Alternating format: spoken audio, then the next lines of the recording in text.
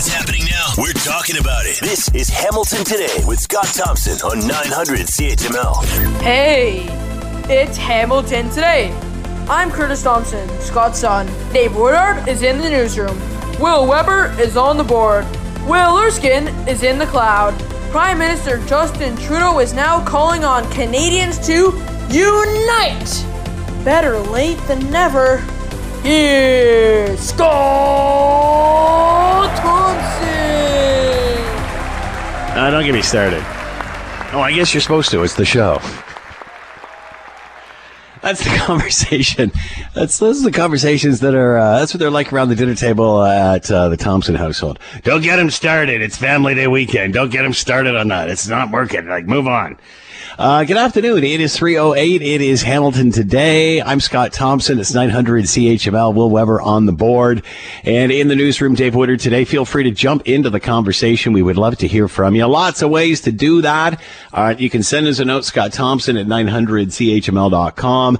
And the phone lines are always open at 905-645-3221. Star 9900 on your cell. All right, playing the rod off the top because today we are starting off this week, and for the rest of the week we're going to give away Rod Stewart tickets. I know, it's hilarious. I can't believe it. I didn't even think they had concerts anymore. I thought that they didn't even sell musical instruments. Anyway. So yeah, Rod Stewart coming to Toronto, Budweiser Stage, July 26th. And we've got your chance to play Rod Stewart Fact or Fiction. How well do you know your Rod? Rod Stewart Fact or Fiction. How well do you know? That's what it says. How well do you know your Rod? Join us at 5 o'clock. In the 5 o'clock hour, we'll give you a chance to go to the, I think everybody was just standing there, staring at the stage, looking at that like it's one of the wonders of the world. What is that? That's a performer up there, Martha. They're singing and a dancing and a playing. It's been that long. So anyway, how well do you know your Rod is coming up. Rod Stewart Fact or Fiction, 5 o'clock hour. Tell your friends. We'll be doing it all week. All right, and also a chance for our friends at 980 CFPL in London as well to be joining us on that. Feel free to jump into the conversation. As I mentioned, love to hear from you. Another jam-packed show. Lots of stuff going on. It's amazing, what happens in 24 hours. Lots to talk about. The Queen tests positive for COVID-19. She's fine. Don't worry. Tamara Lich, thank you, Will, denied bail earlier on today. She was one of the prominent people in the convoy protest thing that went on in Ottawa. She's been denied bail, which is fascinating. So we'll talk about that. Well, the Olympics are over, man. Where did that all go? And does anyone care? And things are really heating up in Russia along the Ukraine-Russian border. A lot of people very concerned. We'll talk about that, give you an update. The Emergency Act passes over the weekend, as you're well aware of. So lots of interesting things coming up over the course of the afternoon to keep you abreast. Also, and we're going to introduce you to Sawyer Bogdan, reporter with 980 CFPL in just a sec. She's done a three-part series called Journey to Justice, exploring the emotional trauma that survivors of sex trafficking experience as they go through the justice system in hopes of holding their traffickers accountable.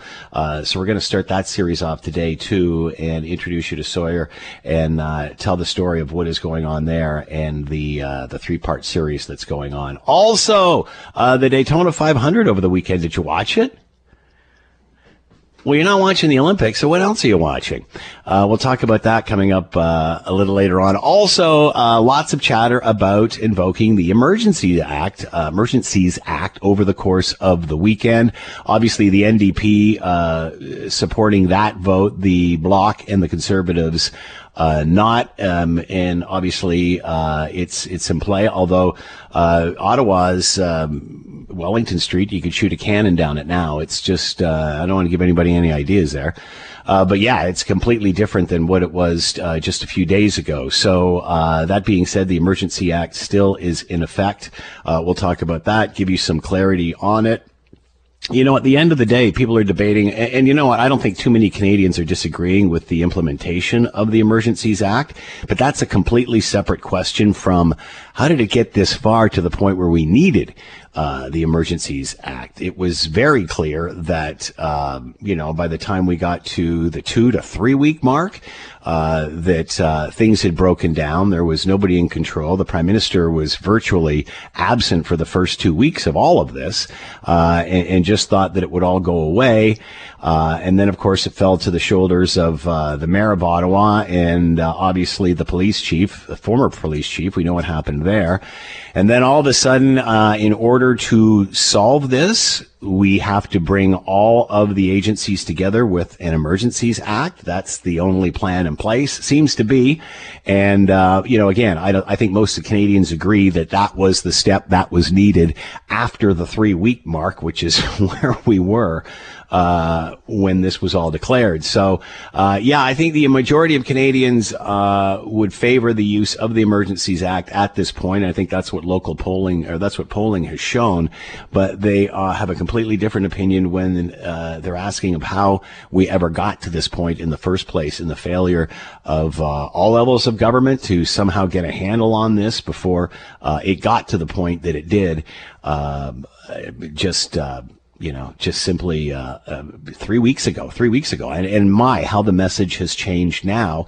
The Prime Minister coming out over the weekend and calling for unity, which is, good for him. I'm glad he's finally calling for unity, but it would have been nice if he had had that attitude when, people like the truckers or the majority of Ontarians, 90% have their vaccination, and he's still ramming home and vilifying the last 10%. And again, people were asking the question, how many, we got like over 90% of the Ontario population has been vaccinated. How far can we take this? How far do you want to go? What's your goal? 100%?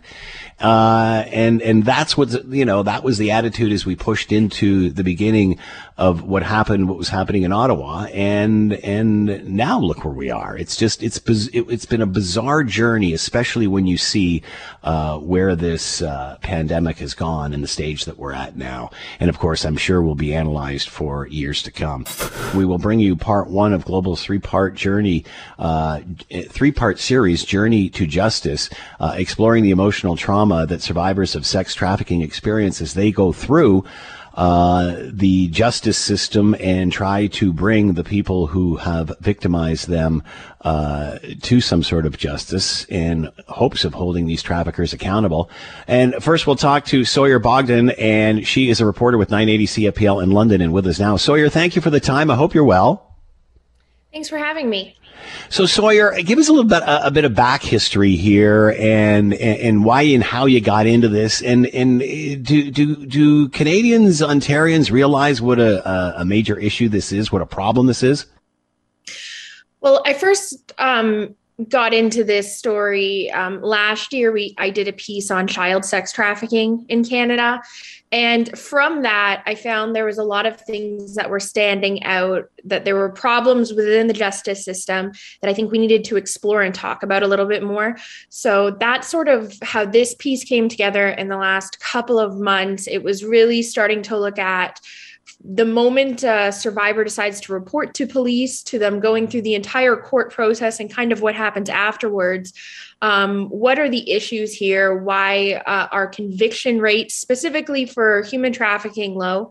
And why are survivors not feeling supported? Because speaking to a lot of agencies that support survivors, that's something you hear over and over again, that the entire process can be really traumatizing towards them, having to retell their story over and over again. And then also that they're not feeling supported as they go through this process.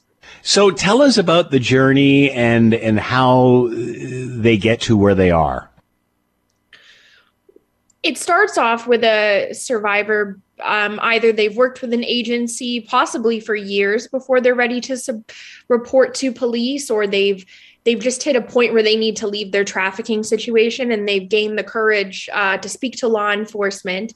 And then from there, it's kind of the start of a very long process that takes several years in order for their case to go through the court system, usually.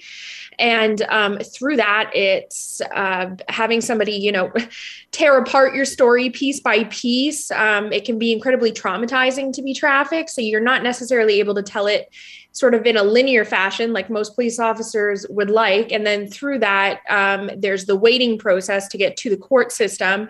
And you need to be protected from your trafficker during that point in time. That's something that we've seen come up as an issue. And then it's also just like the time it takes for this to happen. If you're trying to heal from a trauma or something that's happened to you that's really bad, going through years and years of having to retell that story to multiple law enforcement, multiple crowns, it can really make it so you can't move on from that situation. And a lot of people find it tiring and they decide that they can't go through with it. Why is it that, and I'm oversimplifying this obviously, but why is it that they simply can't walk away? You talked about obviously the trafficker keeping that chain on them. Explain that a bit. I mean, it's a safety concern. I don't think when you a lot of people are tricked into sex trafficking. It's not necessarily like a conscious decision you're making. I think that it's important to distinguish between sex workers and sex trafficking victims. A lot of people are targeted by traffickers. They're in a very vulnerable situation. They're possibly teenagers when they're targeted. That happens in a lot of cases.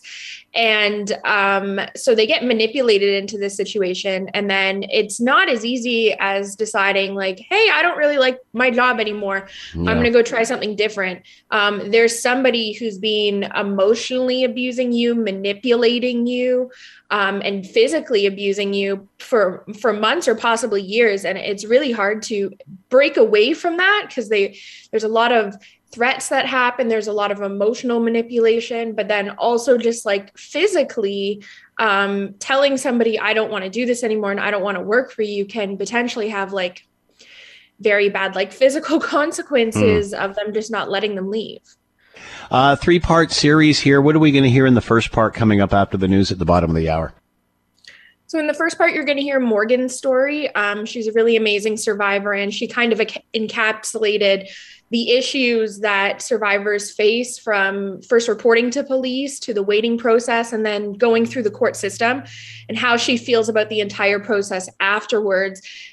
And then the next 2 stories will explore sort of how Ontario's strategy has changed, and then also like alternatives for survivors that don't necessarily want to go through the formal reporting process.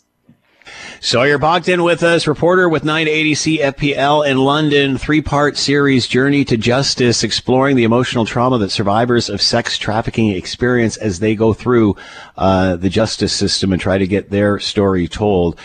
Great reporting, Sawyer. Thanks so much for taking the time. We'll look forward to listening to these over the next 3 days. You'd be well.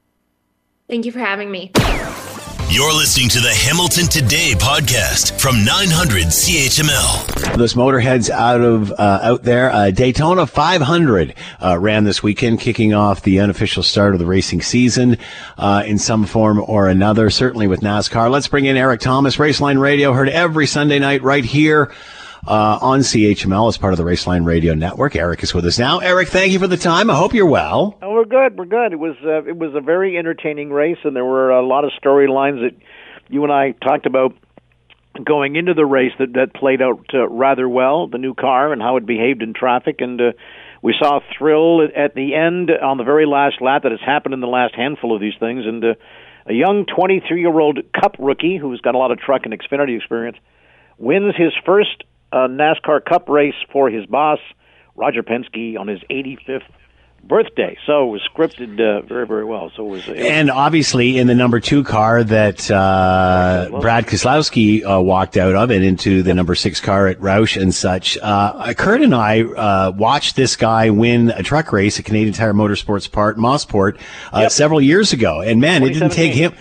take him long to get up the ranks. No, it didn't. And it's interesting you mentioned Canadian Tire Motorsport Park and his truck win there in 2017, because that's not the only Canadian connection to Austin Cindric, whose dad, as you probably know, is the president of Penske Racing, and he told his son that you're going to come up through the ranks. You're not going to lean on the Penske resources. You're going to do it the right way, and he did, up through karting and everything else like that. But there's another Canadian connection that most people aren't aware of, and I had it verified, is that in growing up with the Penske organization, you may recall the late great Greg Moore, who was taken from us in 1999 in a crash at Fontana.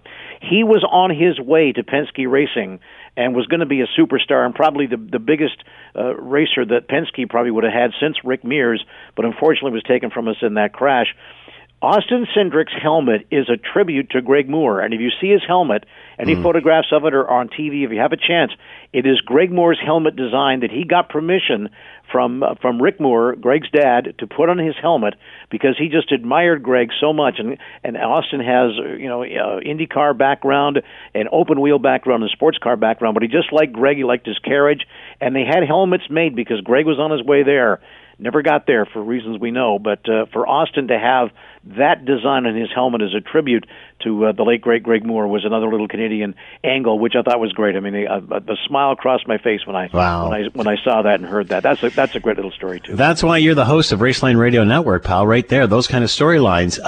Your take on the car, and the reason I'm asking this is because there was an accident during the Xfinity race where literally the engine came right out of the car, and then I think the whole rear end came out and went flying across. And we all know what happens when parts and pieces go missing or go flying. One of the suspension pieces ended up in the grill of one of the haulers that was on the side of the track.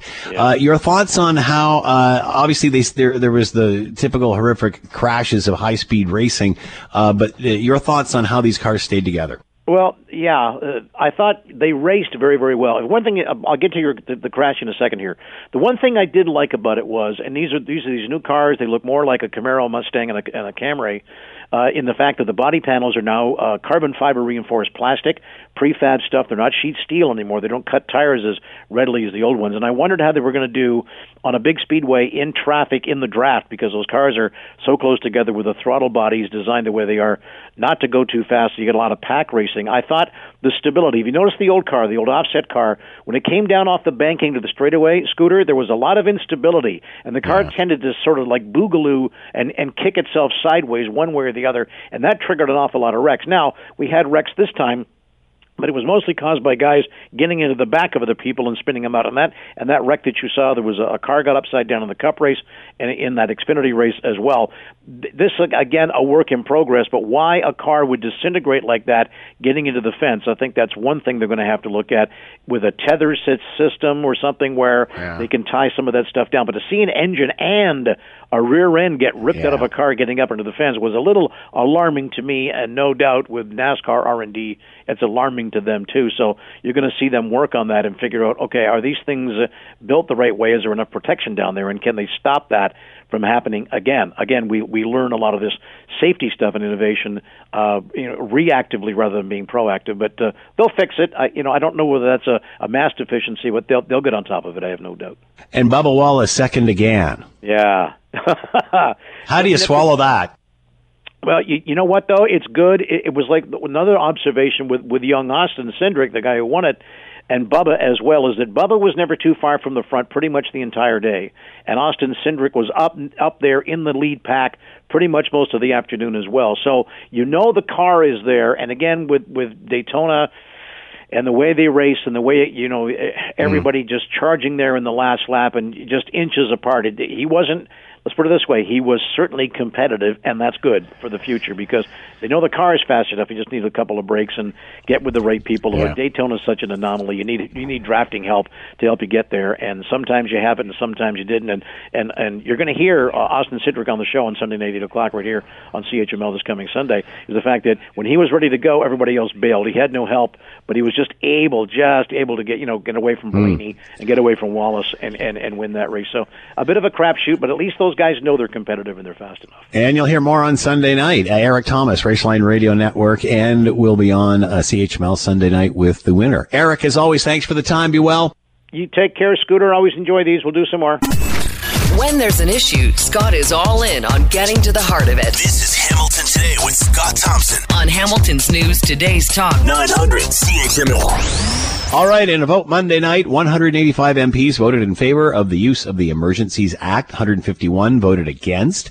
The vote was on a motion put forward by the Liberal government that outlined their decision to invoke the never before used new emergency powers after week-long demonstrations that occupied downtown Ottawa. What is the political fallout of all of this for all of the parties?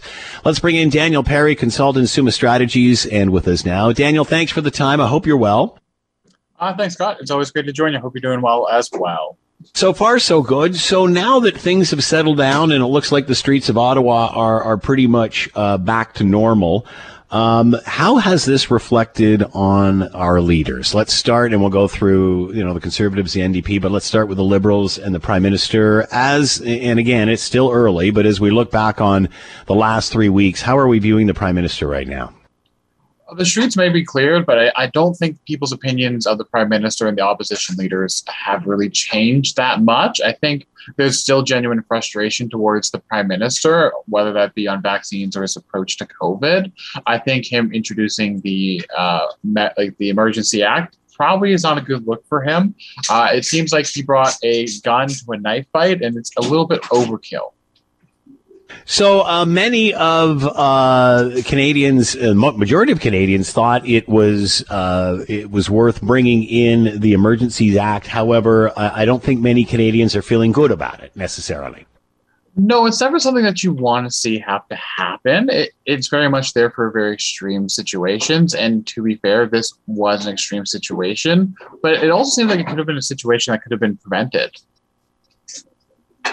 What about the Prime Minister now, after virtually during the first 2 weeks of this, not really being too vocal about it at all, kind of walking away from it? Now that we are where we are, yesterday he tried to strike a tone of unity, saying that Canadians have to come together. Which obviously makes you ask the question, my goodness, if he had said this maybe a few weeks earlier, we wouldn't have been in this mess. Did you find it odd, or do people find it odd that he's gone from vilifying the last 10% to now asking Canadians to unite? I think it is very odd, especially because with most situations, ignoring it doesn't usually help the problem. And that was the approach that he took for the first 2 to 3 weeks. And then he decided to pull up, that he needed to show up and pull out the Emergencies Act. I think the Canadians are broadly disappointed that it got to this point and that calmer heads haven't prevailed. And especially if you're listening to the debate in the House of Commons over this weekend, it does not seem like our politicians are in their best form. There was a lot of misinformation spread. And frankly, I was very disappointed in some of the members, what they had to say on this topic on both sides of the aisle, to be frank with you. Let's talk about the Conservatives. It seems that whenever they're needed the most, they're dilly-dallying and shooting themselves in the foot.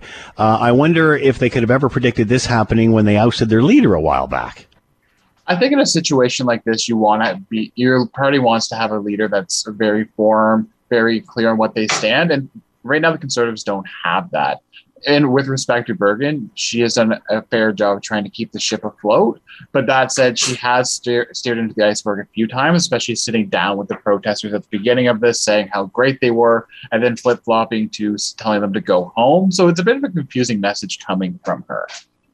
Would you ever thought what it would have been like had the Conservatives not ousted their leader and O'Toole was still in charge? Do you think that would change anything here?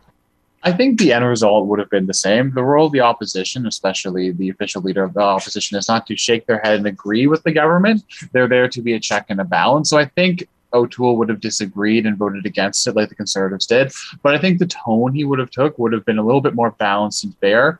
And to be frank, I think he would have been a little less hard right and a little bit more logical and thoughtful in his analysis of the situation. What about Jagmeet Singh's performance during all of this? It seemed when the Jello really started to hit the fan, he backed off. You didn't hear much from him. I think he realized that, especially when it became a confidence vote, that he and his party could not afford to go into another election. So I think he was honestly backed into a very poor position, and good on the government for playing politics like they do so well, forcing him into the corner where he had to support the government in this. I think the article from Ed Broadband that was put out Sunday evening kind of helped this caucus calm down a little bit, because they are very much the party of trying to stick with like rule and order. And I don't think a lot of people were eager in the NDP to vote for this. But at the end of the day, it would be even worse for them politically if they went to an election right now. How do you think history will judge all three parties?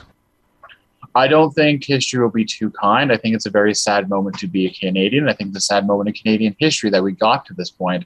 I think we're going to have a lot more long, hard discussions. And they say history is won by the victor. And I don't know who the victor in this situation is, because we all honestly seem like losers at the moment. Daniel Perry, consultant, Summa Strategies. Daniel, thank you for the time. Be well. Thank you. Take care. All right. Let's move on and talk about a fascinating article column that was in the Toronto Star. You can find more at thestar.com. Who supports the freedom protesters and why? Let's bring in Frank Graves, president of Ottawa-based Ecos Research Associates, and is with us now. Frank, thanks for the time. I hope you're doing well. Yeah, I'm great. Coming out of soon to not be occupied Ottawa, so everything's good. Fascinating opinion piece in the Star that you had just recently. I'm going to quote just a bit of it, but the survey work of Ecos Research suggests that what is taking place in Ottawa and other locales is not the behavior of fringe Canadians, but rather evidence of significant general discontent and unhappiness. Sympathy with the protests and their objectives is felt by a third of Canadians, and by no means a random third, but a third defined by clear demographic and attitudinal factors. The most important is generational. We'll talk about that in just a sec. Frank, thanks for the time. I hope you're doing well. Yeah, I'm glad to be here. So what is happening to Canada? How do you explain the divisiveness that is felt even after an Emergencies Act and the streets of Ottawa are clear? Well, I think the debate about passports and the protests, they obviously were very much focused on those issues, but the roots of those, I think, existed before the pandemic even arrived on our shores. We were seeing fairly significant levels of polarization developing in the country, a degree to which each other side didn't like the other side, some evidence that there was a large group that felt disaffected, didn't feel particularly hopeful for their economic future, thought they were losing their place in the society and the economy. And those forces, which kind of diminished as in the early stages of the pandemic, have come back really in even more fierce terms and expressed very vividly in the protests that we saw certainly in Ottawa, but in other parts of the country. And, when you start looking a little more carefully, like the depiction of this as sort of a fringe minority, which was perhaps an unfortunate depiction by the Prime Minister, that's not what we see or what the public see. The public, the majority of the public don't support either the goals of the or the mandate, or maybe not even the methods are used. But there is a lot of sympathy that they have voiced some things which are a reflection of a deep sense of malaise in different parts of the country, which has been brought to a boil. Remember, when this pandemic began, and we've been polling on this pretty well daily since March 2020, most Canadians thought it would be over in 6 months. Yeah. So here we are, going on to our third year, and it's not surprising with the levels of stress and anxiety that have gone that we're going to see, the public is in a really fractious, kind of bad mood.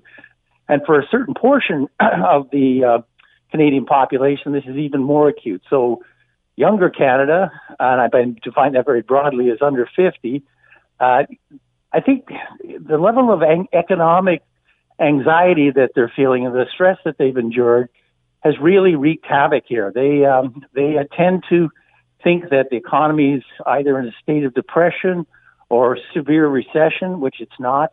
They look at their economic future in very dark terms. They don't see a place for themselves.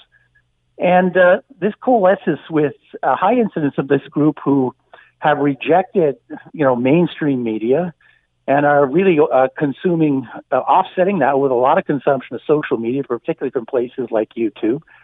They're sharing a lot of disinformation as well as legitimate grievances, and it's all a very incendiary mix, but it's certainly not a fringe. It's a very significant portion of our current democracy and our current society. And it mirrors some of the shifts that we've seen going on in other advanced Western societies, such as what we saw to the south with the election of Donald Trump and Brexit in Britain. And a lot of the tools that were used to explain why that happened actually were fitting quite well in Canada. And I know that I had a lot of response where when we first were arguing this, and we published this in a couple of places, there was this kind of sneering or denial. Well, we're immune from that. Canada, we won't have that, but we certainly do see the same kinds of things here. I was polling on some questions that had just been asked in the United States on beliefs about the pandemic and whether or not it was, for example, not the pandemic, but the vaccine. Would it alter your DNA, or would it make you infertile? Things which science shows clearly are not the case. But exactly the same numbers of Canadians and Americans did believe some of these things, and those people who did had lost trust in the system. They rejected the idea that passports were something that was actually going to make us safer. And so this is a new feature that I think is, kind of making this polarization even more challenging to deal with than in the past. Is the center gone now? Even the Prime Minister is now selling a message of unity, which it's unfortunate he didn't sell that a few weeks ago. But he's completely done a 180 there. Have we lost the center? Where's the silent majority here? In my view, the center is hopefully temporarily gone. There is no center. And I don't think that's unique to Canada. You've seen this hollowing of the center going on in Europe. It's disguised a bit in the United States because they have a two-party system. But in Canada, for example, in our recent polling, we have a number of times found something that we didn't see in 30 or 40 years of polling. No party getting over 30%. A party can win government in Canada with 31% or 32%. This is, so you see a political landscape that is polarized and fragmented. We used to get government sometimes, Mulroney would get over 50. I know that Chrétien got close to that a couple of times, but it's a dream now. It's a big deal if you can get up to 33 points. So I think that's a reflection of this fragmentation and polarization. When I look at the key issues of the day, such as most immediately, what do we need to do to close out the pandemic safely? Utter disagreement. There's not much common ground. I think everybody feels that it's going to be over relatively sooner rather than later. But, does that mean we should leave certain types of restrictions in place for the time being? About 60%, 65% of Canadians say yes. 20%, 25% say no, and the rest are in the middle. But there's no common ground. And I suspect that when the pandemic lifts and we see this thing in our rearview mirror, which is hopefully sooner rather than later, we're going to see these fractures reoccur and express themselves in such as debates about what to do about climate change or climate emergency if you're on one side of it. What are we going to do about dealing with the massive debt that we've incurred during the pandemic? So there's a bunch of really important questions that we're not even really dealing with right now. And they mirror a lot of the fault lines we're seeing emerging around the debate about the pandemic and passports. Frank Graves with us, president of Ottawa-based Ecos Research Associates, and Our Divided Country, and how do we unite it now, post-pandemic? Frank, thanks for the time. Be well. You're listening to the Hamilton Today podcast from 900 CHML. Obviously, we know over the weekend that things in Ottawa got, as close to normal as they can be after the Emergency Act was read and various police services from Ontario and Quebec, and actually I think across the country, moved in on Ottawa and remove protesters. Lots of people saying that this was, of all the tools in the toolbox, perhaps the biggest to use and the last to use. The Canadian Civil Liberties Association is challenging the use of the Emergencies Act. And to talk more about that, Laura Berger is with us, counsellor for the Canadian Civil Liberties Association, and with us now. Laura, thank you for the time. I hope you're well. Absolutely. Thank you so much for having me on. So, a phrase that's been overused 25,000 million times, lots of tools in the toolbox. Was this the right one to use for this situation? Well, we at the Civil Liberties Association don't think so. I think it's really important to keep in mind that the government declared a nationwide emergency for the first time since the Emergencies Act was introduced way back in 1988. And that's a really big deal because the Emergencies Act allows Cabinet to pass orders first and get approval from Parliament afterwards. So that's something that usually doesn't happen in our democracy and is allowed only under states of emergency. What's more is the Act allows Cabinet to pass orders granting itself really sweeping powers. So that's where we saw the powers to prohibit public assemblies that might be reasonably believed to lead to a breach of the peace, and also to adopt all those financial measures, including freezing the bank accounts of people who either participate in or support people who are participating in assemblies that are deemed unlawful. So in our view, those were really sweeping decisions and really broad, extraordinary powers that should not have been invoked. If not needed, and for the reasons you've just expressed, why did the Prime Minister use this? Why do it if not needed, if it was overkill? Well, there's no question that adopting really broad sweeping powers can be useful. It can certainly be useful for law enforcement and for government if they want to respond to a situation in a really sweeping, aggressive way.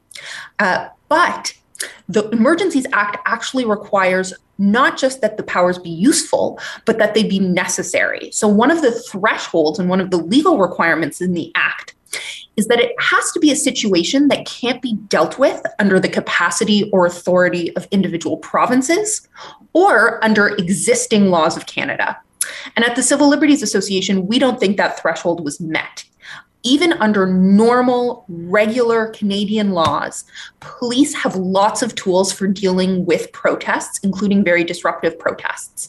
It seemed, though, let me interrupt you there, Laura. It seemed that they didn't have the ability to assemble them, though. They didn't have the ability to, like many people have said, you don't need the Emergencies Act because there's police acts there that'll take care of all of this. But nobody seemed to be able to organize any of these in one sort of united command and then execute that. Had this gone too far, therefore the Emergency Act had to be used. I mean, because everybody's sort of like pointing to everybody else. No, it's not my job, their job. Well, I think it's important to keep in mind that the blockades at the border were dismantled using regular police powers prior to the invocation of the Emergencies Act. So the blockade on the Ambassador Bridge in Windsor, that was dismantled and cleared before the Prime Minister invoked the Emergencies Act. But Laura, to be fair, I mean, it's obvious that the one in Ottawa was a lot more hunkered down than the ones on the borders. They were there for a few days. Ottawa was there for 3 weeks. Do you think that because they didn't do anything in the last 3 weeks, this is why they used this? It gave them that sweeping power? It's almost as if they created a crisis only to bring it in to solve it. Yeah, there's no question that the situation in Ottawa was really difficult. And I want to make clear that we absolutely have heard the concerns of Ottawa residents, particularly members of marginalized communities who experienced harassment and even assaults over the past month in Ottawa. That was a really tricky situation. But a good question to ask is why a national state of emergency was necessary to deal with a difficult situation in Ottawa. Keep in mind that the orders as passed last week, they don't just apply to Ottawa. They are not specific to any geographic area or to any specific protest. They apply from coast to coast to coast, and they restrict the activities of all Canadians. So a protest that blocks traffic in downtown Halifax or downtown Vancouver is subject to those orders, and local police forces have the ability to enforce those orders. It's not the federal government controlling how the orders are enforced once they're enacted. So that's really our concern at the CCLA, is that we have these broad sweeping powers that apply right across the country, not just in Ottawa. And in our view, that's real overreach on the part of the federal government. The Canadian Civil Liberties Association challenging the use of the Emergencies Act for the solving of the problem in Ottawa. Laura Berger with us, counsel for the Canadian Civil Liberties Association. Laura, thank you for the time and insight. Much appreciated. Be well. Absolutely. You as well. If Scott Thompson isn't satisfied with an answer, He'll delve into the issue until he is. you're listening to Hamilton Today with Scott Thompson On Hamilton's News Today's Talk. 900 CHML. All right, in honor of National Human Trafficking Awareness Day, Global News is shining a light on the barriers within policing and the court system that impact our conviction rates. Part 1 of Global News' 3-part Journey to Justice series explores the emotional trauma survivors of sex trafficking experience as they go through the justice system in hopes of holding their traffickers accountable. Global's Sawyer Bogdan has more on the story. I was looking for additional income on top of my full-time job at that point because I had an emergency, like a really large emergency bill that came in. It was desperation in the spring of 2019 that led Morgan to respond to an online job posting, pulling her back into the sex trade. For her safety, Global News is only using Morgan's first name. Because of my previous history of being trafficked in the past, I saw some red flags. It was one of those situations where I was ignoring the red flags because I was desperate to be able to pay off this emergency bill. After meeting with the man who would become her trafficker, Morgan thought it would be a temporary solution. But she quickly realized her trafficker was trying to make her indebted to him. He had said that I'm going to be doing like a professional shoot. I rent a mansion and whatnot and then hire a photographer and like they professionally edit these photos and you'll just pay me back. A week later, Morgan decided to report her trafficker to the police after he booked her for a party with a well-known biker gang. I was very much scared for my life at that point. The knowledge of which group this was and seeing people that I knew and friends that I knew go missing and not to be heard from again. Morgan is sharing her story to bring attention to the emotional trauma victims go through in the court system and the low conviction rates once the process is all over. Executive Director of the Canadian Centre to End Human Trafficking, Julia Drydick, estimates less than 10% of survivors of human trafficking want to talk to law enforcement, noting that most human trafficking cases in Canada are sex trafficking related. Human trafficking is a high-reward, low-risk crime. Traffickers are doing this because it's making them a ton of money, and then they know that the chances of charges being laid or convictions are incredibly small. According to Statistics Canada's Trafficking in Persons in Canada report for 2018, 45% of the cases successfully linked to an incident of police-reported human trafficking did not involve any charges of human trafficking. Detective Staff Sergeant with the Ontario Provincial Police Anti-Human Trafficking Unit, Andrew Taylor, says officers take a victim-centered approach when dealing with trafficking cases. Our focus has been, because it is a victim-centered approach, removing individuals who are in an sexually exploitive situation from that sexually exploitive situation. Taylor also notes that while they might not have enough evidence for a trafficking charge, they may be able to lay other charges. Unknown to Morgan, London police had been working to build a case against her trafficker for some time. With her statement, police were able to arrest her trafficker and the woman helping him that same day. It felt very much like once they got what they needed, that was it. I was of no use to them anymore, so all of that promised support was gone. After her trafficker was released on probation, Morgan says he repeatedly harassed her in person and daily over text. Leading up to her day in court, she says there were at least 2 times her trafficker strangled her. I don't even remember exactly what happened with this interaction or how I ended up on the ground, but ended up with like all of the skin missing, like on sections of my forearms from falling into the ground, bruises. And I went to the hospital both times. When she tried reporting the bail breaches to police, nothing happened. I gave up reporting them, 1, because it pissed them off, and 2, because the detective gave me attitude about it. What I was told was that it was basically my word against his, It was only when he was rearrested for a separate issue that Morgan says the harassment stopped until he was let out of jail and it started all over again. Both her trafficker and the woman helping him pled guilty, but not for trafficking. The male trafficker pled guilty to procuring sexual services, material benefit from sexual services, and advertising sexual services, carrying with it a sentence of 18 months. What happened here highlights a bigger issue of low trafficking conviction rates and an underlying problem of trafficking cases not meeting the threshold for a human trafficking conviction. In the courts, they were changed to what they said was like an equivalent of a non-trafficking, because the difference between what police have to prove legally is different from what the Crown has to prove in order to see a successful conviction. According to Statistics Canada's Trafficking in Persons in Canada report for 2019, when examining court decisions by charges, 89% of human trafficking charges were stayed, withdrawn, dismissed, or discharged, while only 7% of charges resulted in a guilty finding. Data on conviction rates do not include Ontario, Manitoba, and Saskatchewan, but experts say a lack of data does not mean the issue is any less prevalent. The provincial coordinator for the Ontario Human Trafficking Prosecution Team, Susan Orlando, says just because someone is not found guilty for human trafficking does not mean they will not be found guilty for other charges. I would say that in the majority of cases, without being able to put a number on it, my experience has been that there's a conviction for something at the conclusion of the case. For Drydick, one of the major issues is that the court system is still very reliant on a victim's testimony. Those witnesses are then cross-examined, treated like they're actually guilty themselves, treated like they did it to themselves, that they made their bed and now they need to sleep in it.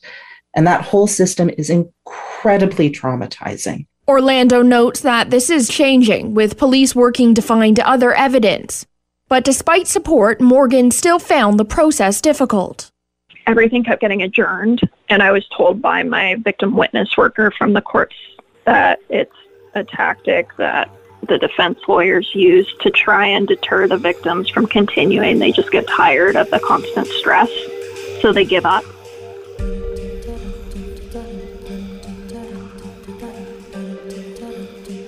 Because the time already spent in custody prior to his conviction counted as time and a half, Morgan's trafficker was out of jail a few months after being found guilty.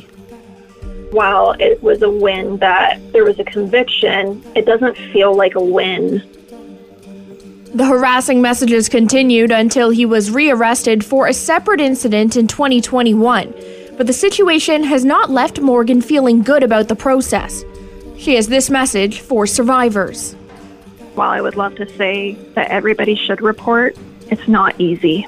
And I wish it was. And we need to see change so that it is easier for victims to come forward. But I'm in the mindset that victims need to do what's best for them. And that doesn't always go by what society thinks they should do. And that's okay. Sawyer Bogdan, Global News. You're listening to the Hamilton Today podcast from 900 CHML. As I've said many times, and long before there were protests in Ottawa or on any borders, I was just so surprised that we had a prime minister that is constantly vilifying the last 10% who don't agree with the rest and want a vaccination, as opposed to celebrating the fact that we got between 80 and 90% of Canadians are completely vaccinated. So rather than doing headstands and partying in the streets, we're dividing our country. We're vilifying our neighbors and our family and our friends, and we've certainly seen what has happened over 3 weeks in Ottawa. And fascinating that now this week, after vilifying the last 10% that don't think like the rest, the Prime Minister is actually calling for unity. which is quite a surprise because he has certainly spent, since the last election, trying very hard to, what I feel, is divide this country. Let's bring in Stephen LeDrew, past president of the Liberal Party of Canada and YouTube channel, The LeDrew 3-Minute Interview, and is with us now. Has a column in the Toronto Sun, an opinion column. Trudeau has brought Canadians to the tipping point. Stephen LeDrew with us now. Stephen, thank you for the time. I hope you're well. Very well, and thank you for inviting me on, Scott. Good to be here. Are you surprised that the Prime Minister called for unity today, or this weekend, after what we've seen for the last several weeks?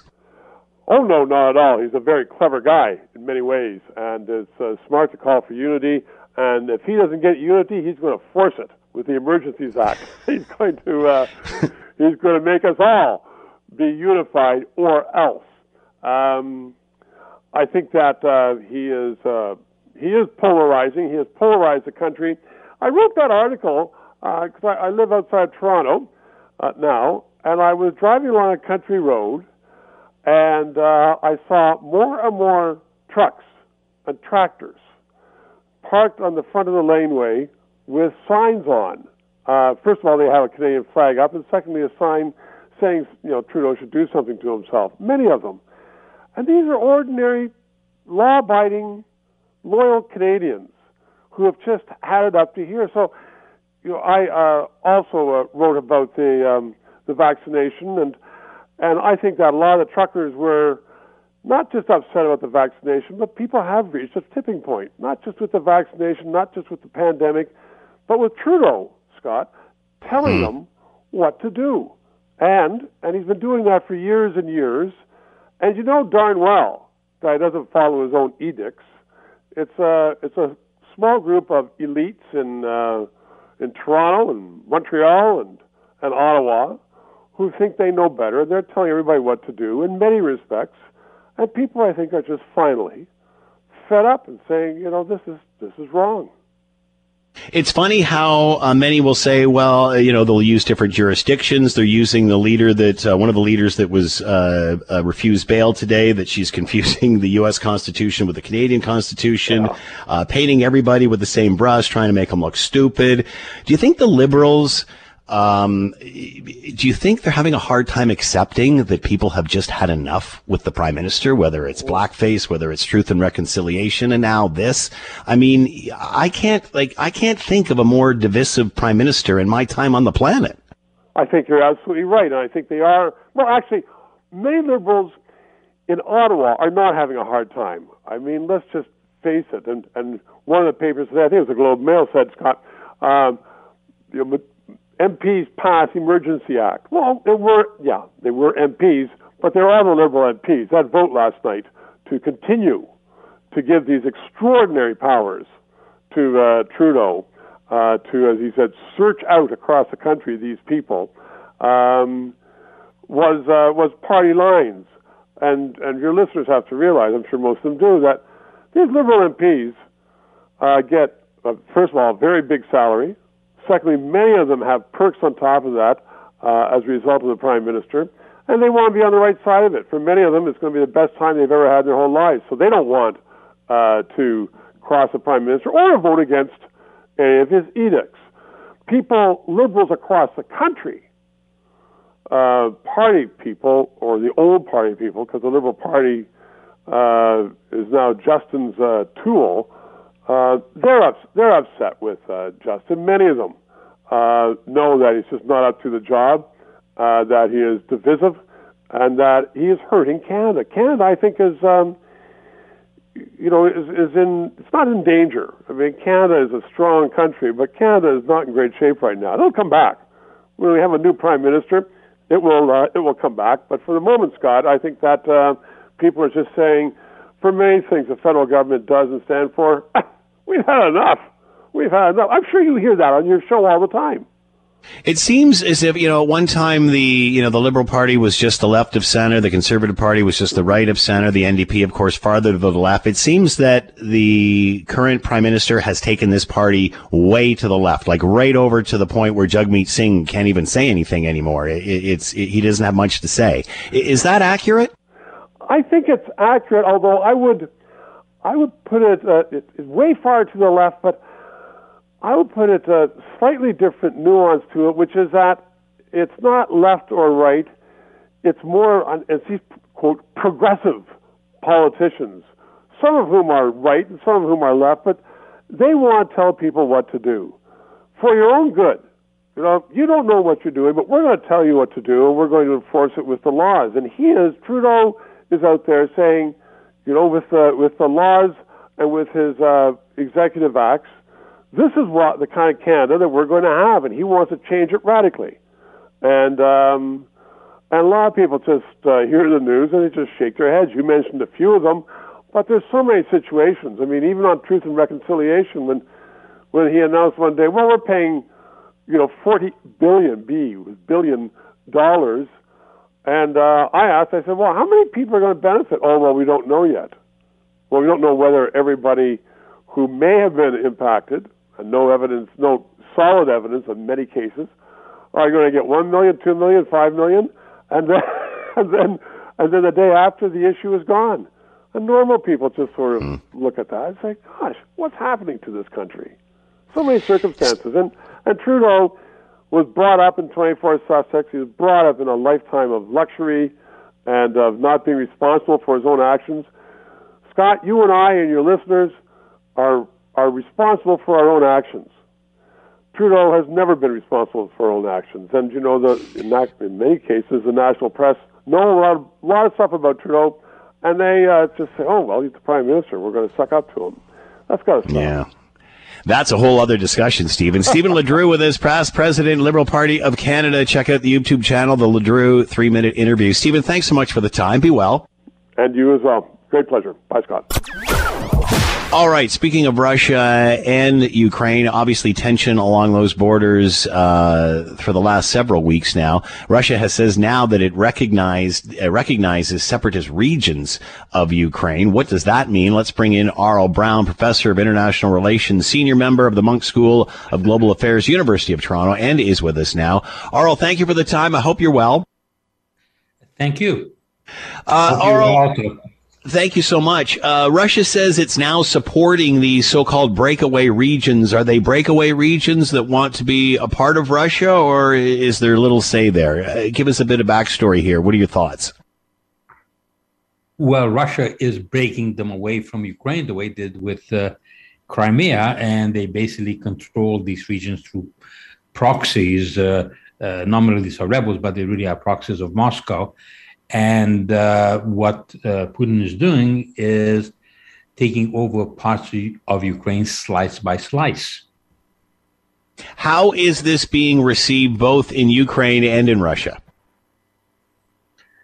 Obviously, there's a tremendous amount of outrage in Ukraine because there's a recognition that deterrence, Western deterrence, has failed.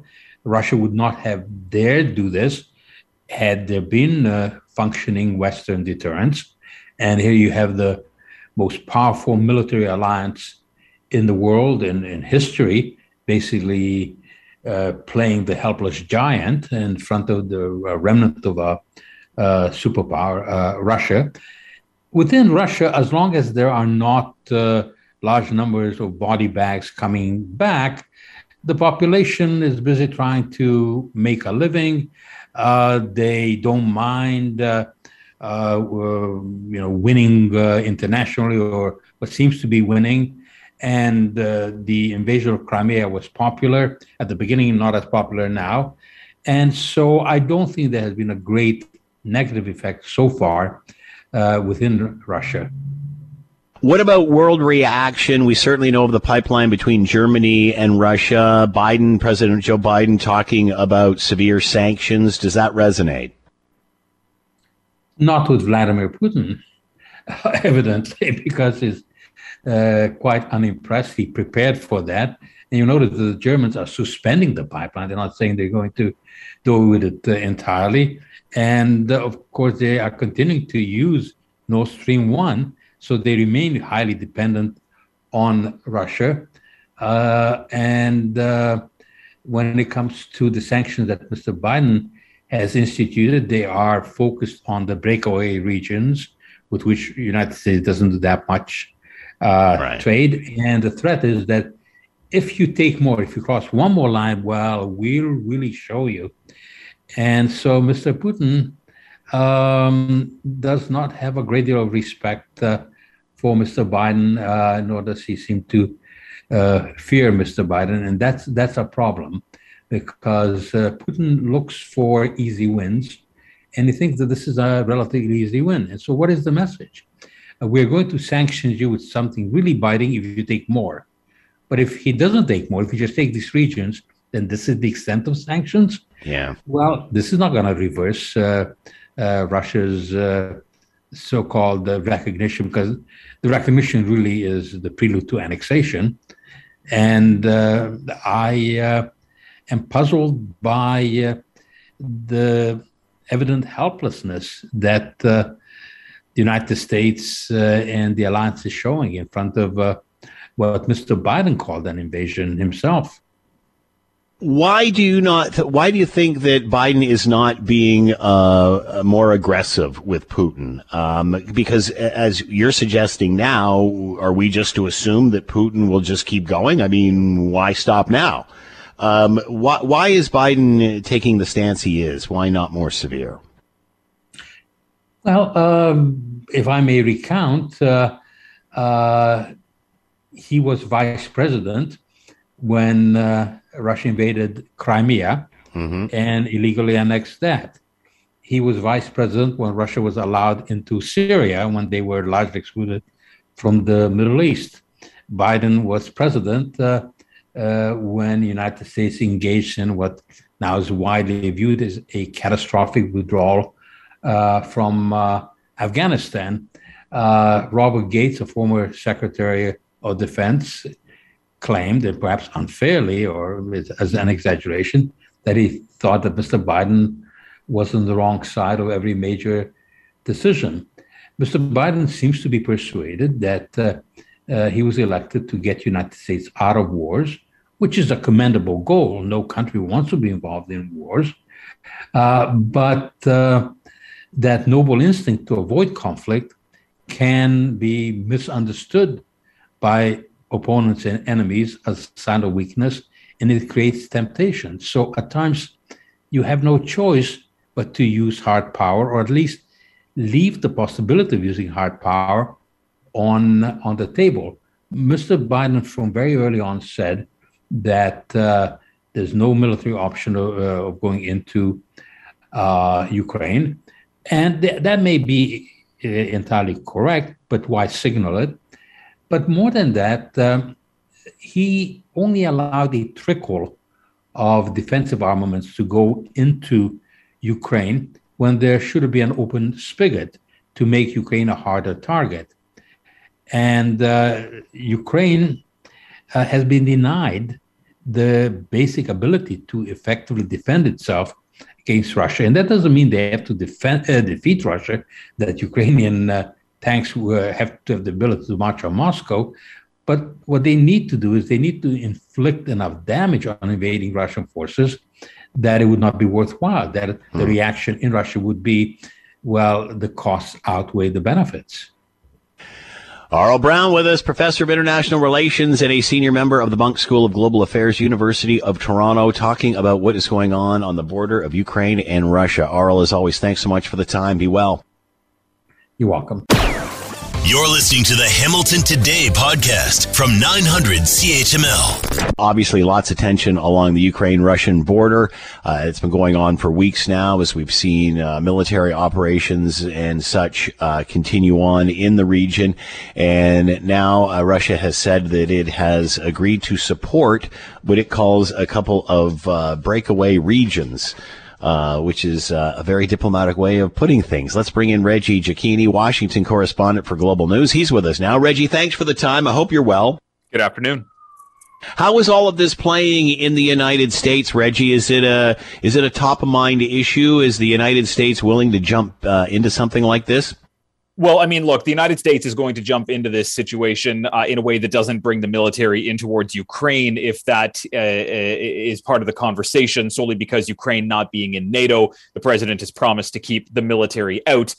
Besides that, there's not really an appetite amongst the American people for the United States to get involved in another conflict that involves two other countries. That said, there are American interests and assets through the eastern flank of NATO, and we heard from the president today that that there will be a kind of a troop bolstering through parts of the Baltic states in the days and hours to come to try and shore up NATO defense there. So it's not top of mind, for the country, but for the administration and its responsibilities to the allyship with NATO.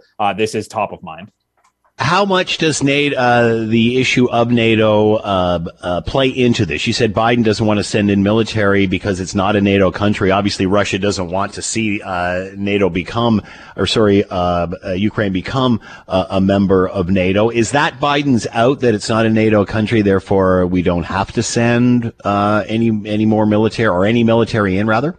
Yeah, I mean, look, the number one part of that is that because Ukraine is not in NATO, the United States is not going to put boots on the ground in the country. Now, that said, we heard from the administration today that it's not going to just kind of push Ukraine aside and let it crumble should Russia decide to further escalate its kind of military assets in and around the border and cross further in, even beyond these regions that President Putin has announced that he's going to recognize. The president has said that there is still going to be militaristic capabilities given to Ukraine. There will be kind of macroeconomic abilities given to Ukraine. So the United States is still going to flood the Ukrainian government with money and with weaponry and with training in order to ensure that its military is in a position to be able to push back.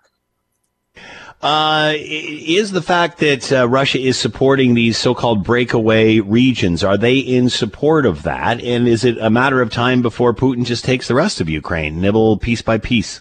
Well, look, military advisors are concerned that this is kind of going to be a piecemeal assault on a country that just yesterday Vladimir Putin said shouldn't really exist. He doesn't really recognize Ukrainian sovereignty, saying that it's being run by a puppet regime, calling it a Western colony or a colony of the United States. So there is a fear here that if Russia's military continues to advance further than just Luhansk and Donetsk into the kind of oblasts that surround them, that is going to be seen as a much fuller and much more broad invasion. Look, the United States said that if Russia were to invade, that is where they would step in and kind of levy the most severe consequences by way of economic sanctions, either on the country or on President Putin himself. They're calling this now the beginning of an invasion. The Ukrainian government is still pushing back, saying there's likely not going to be a full-out war. So, I mean, there still is an opportunity here for diplomacy to try and tamp the situation down. But given where we are in the situation, that door to diplomacy is very quickly closing. Do the sanctions have any effect? Many have said that they're for regions that we don't trade with or have any real contact with anyway. Do the sanctions have much bite? Well, sure. I mean, look, Canada is announcing sanctions on Russian entities and towards Russian banks. That was announced within the last hour or so. The president signed an executive order last night that freezes the ability to perform trade and financial transactions within those breakaway regions in Ukraine, which might not be all that consequential, at least for kind of Western business and Western economies. But the sanctions that were announced today by President Biden on Russian banks, they are going to be heavily damaging to the Russian economy at large, because what they are essentially doing is cutting Russia out of the Western financial market, making it much more difficult for Russia to be able to trade and sell its debts in order to collect bonds. So these are going to be incredible sanctions to be taken against Russia, but its initial steps, and this is kind of starting medium, starting strong, that are only going to get stronger. Reggie Cecchini with us, Washington correspondent for Global News. Make sure you're watching tonight for more on all of this and the tension along Russia and Ukraine border. Reggie, as always, thanks for the time. Be well. Thank you. Very excited because normally, this show you get like, a half a dozen minutes or so to interview somebody. Alyssa Freeman's going to hang around for a couple of breaks, so we're glad that she's made herself available for that. Alyssa Freeman with us, PR and pop culture expert, with us now. Alyssa, thanks for the time. I hope you're well. And talk about time. When William told me about the time, I said, "Are you sure?" Yeah, exactly. Yeah. What's going on here? All right. So we obviously saw what happened over the weekend, and things in Ottawa obviously calmed down an awful lot from what they were even just a couple of days ago. But man, I found it was ripe. When I heard the Prime Minister this weekend giving us one of those big pouty speeches and asking Canadians to unite. This considering he spent the last several weeks vilifying, I might add to win an election, the last 10% of us who didn't get vaccinated. I'm fully vaccinated, got it, survived. Instead of celebrating the 90%, we're vilifying the last 10. Are you surprised that this man is now asking Canadians to unite? No, because that is just so much part of Trudeau's MO, isn't it, Scott? I mean, he came in, swept into power in 2015, and he was all about sunny ways. So the fact that sunny ways, uniting, is basically all along the same theme. And quite honestly, Scott, what else is he going to say to Canadians? What else is he going to ask Canadians to do? The last 3 weeks have been fraught with, many, many, many issues. At least I wasn't living in Ottawa, and I did have friends there, and they said, you just can't believe what's going on here. Yeah. So after giving this convoy, I'm not using the word truckers, Scott, because this wasn't about truckers. This was a convoy with a very political agenda. And asking Canadians to unite after the divisive rhetoric that has been flooding the social media, all social media airwaves, mainstream media airwaves. The bots have been out like crazy, and that they're out because they're responding to a lot of people who are supporting the Emergencies Act. You just know by their accounts that they're a bot. But I think that uniting was the right thing. And it was the only message that he could, quite frankly, give Canadians.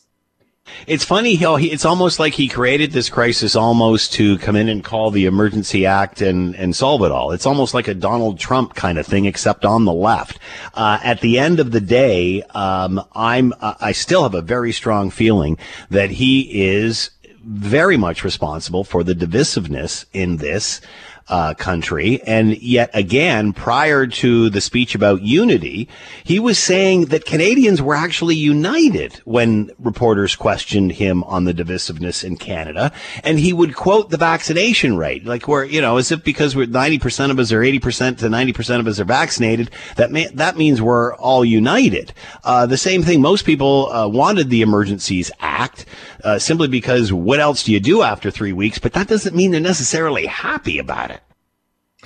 What's interesting, for those of us who were alive when his father was prime minister, many of us were looking at one another. And I'm sure you thought this too, Scott, was, when is he going to, to invoke the famous phrase, just watch me?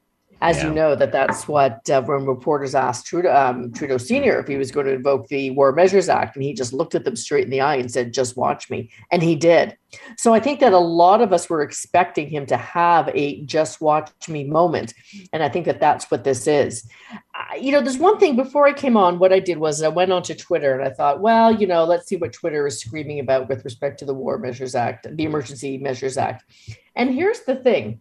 There is a hashtag that is trending quite heavily right now, and it's hashtag Trudeau was right.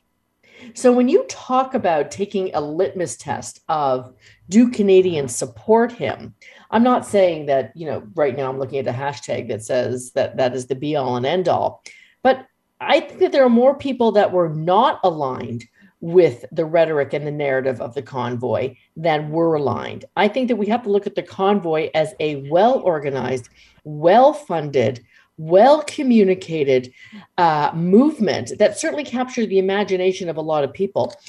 Scott, if this convoy had been around for maybe just 5 days, during those first 5 days, there was a lot of empathy for the convoy. Do you remember there was that moving video and friends of mine who were saying, reposting this video. And I'm thinking, are you crazy? Yeah, but I don't think I think Canadians are smarter than that, and they know that sympathy obviously turned to anger when this dragged on and it got extremely political and such. But I think they're still aware of how it all started and how I think many Canadians are asking right now, how the heck did this ever get to this point? And that screams of a lack of leadership. Everybody's pointing fingers at one another, Scott, and I agree. And, a lot of people were saying, okay, Trudeau, let's go. Do what you need to do. Get these trucks out of there. And then people are saying, well, it's really a provincial responsibility. So I don't know. Notice how Joe Biden wasn't calling up any of the premiers, though, to get the borders open. Do you think Canadians, and I'm seeing some on the left make all these different excuses about whether it's jurisdiction or calling out the people that don't know their history and calling these people, uneducated and what have you. Is the left trying very, very hard to avoid the reality? And that is, people may just be getting very tired of Justin Trudeau. It'd be interesting. We don't have any numbers to that effect. And I don't think that anybody would, unless somebody wanted to do a third party poll, but I would certainly be interested in that. And, Scott, you mentioned something earlier that was quite profound when you said that, Trudeau connected his narrative that Canadians want unity because of the number of people who are already vaccinated.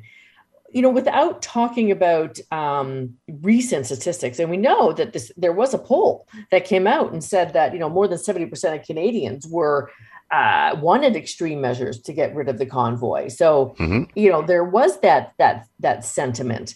But it was an interesting way to draw the line of action, of vaccination, and draw that line all the way to unity, without really using any substantial numbers. And I think it was a bit of a clever play, but I think that right now what Trudeau has to do is to demonstrate leadership. And you've done your unity speech and you've done that, but let's see what happens going forward, because do Canadians and most people have notoriously short memories, and there certainly isn't going to be a federal election coming up soon.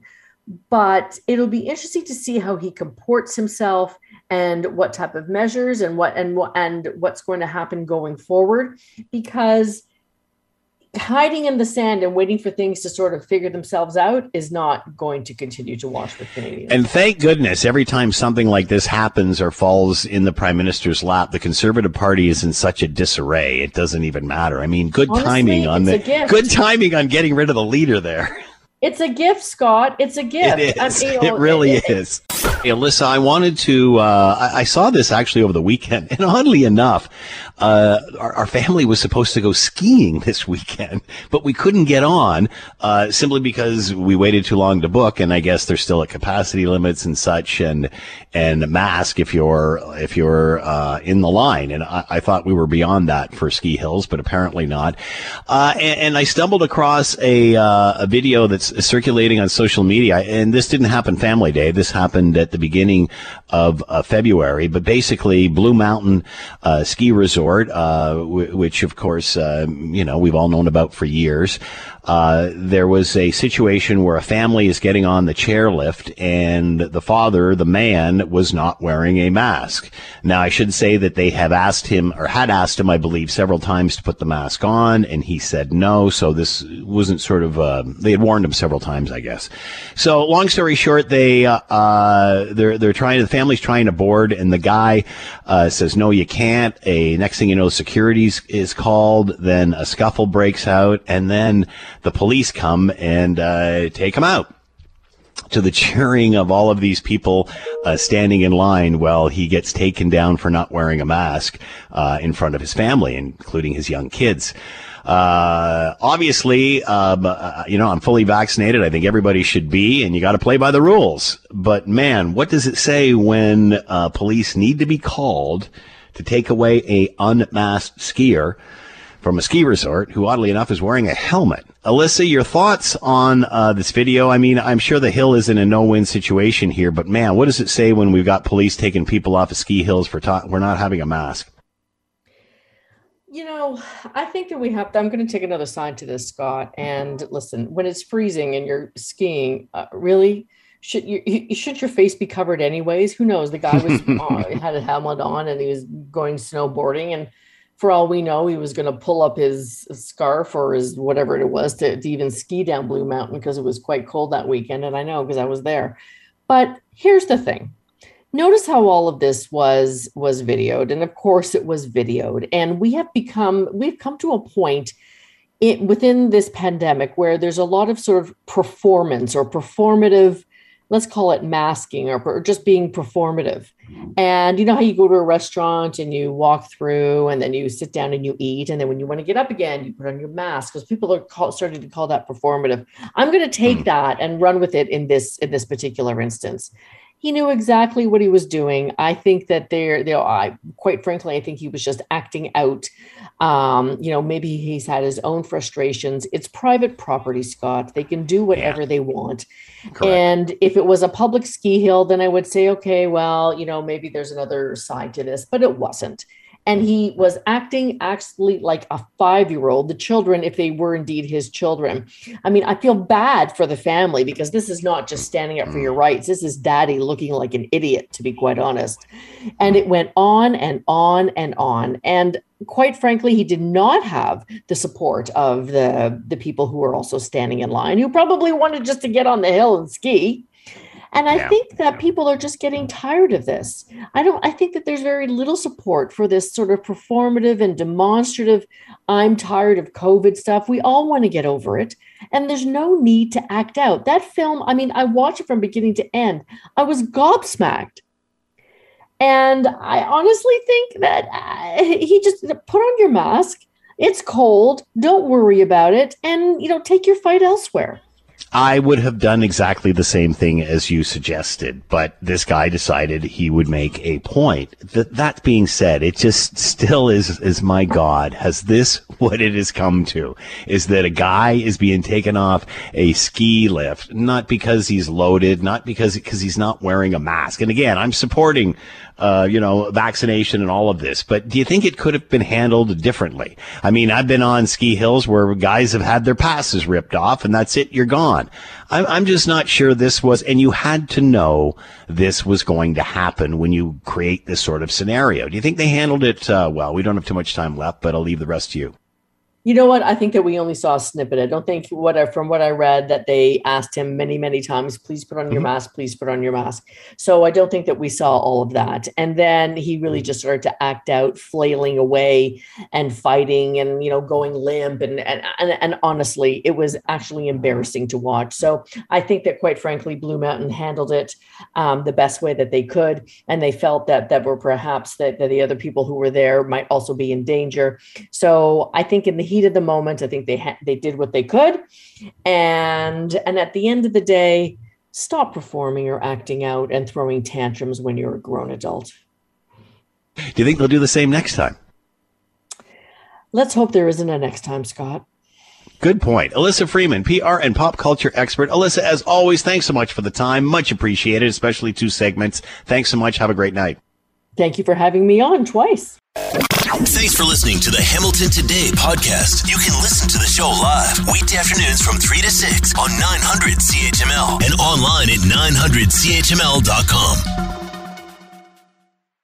Hi, it's Shauna, and I might be a bad parent because my kids think French fries are vegetables. Hey, it's Ryan, and I might be a bad parent because I went out for wings when my wife was in the hospital after giving birth. Johnny here. I might be a bad parent because in my house, the tooth fairy gives pocket change. But we're not alone. Len emailed us and said his 6-year-old daughter's Tarzan moment going from love seat to lazy boy by curtains made him more proud than any dance recital. And Andy left his 2-year-old at the rink. All right, guys, I'm sure we're not alone. Like Andy's kid. For stories and confessions like this, make sure you check out our podcast. It's called Bad Parents, and it's available wherever you get your podcasts. I left a glove at the rink.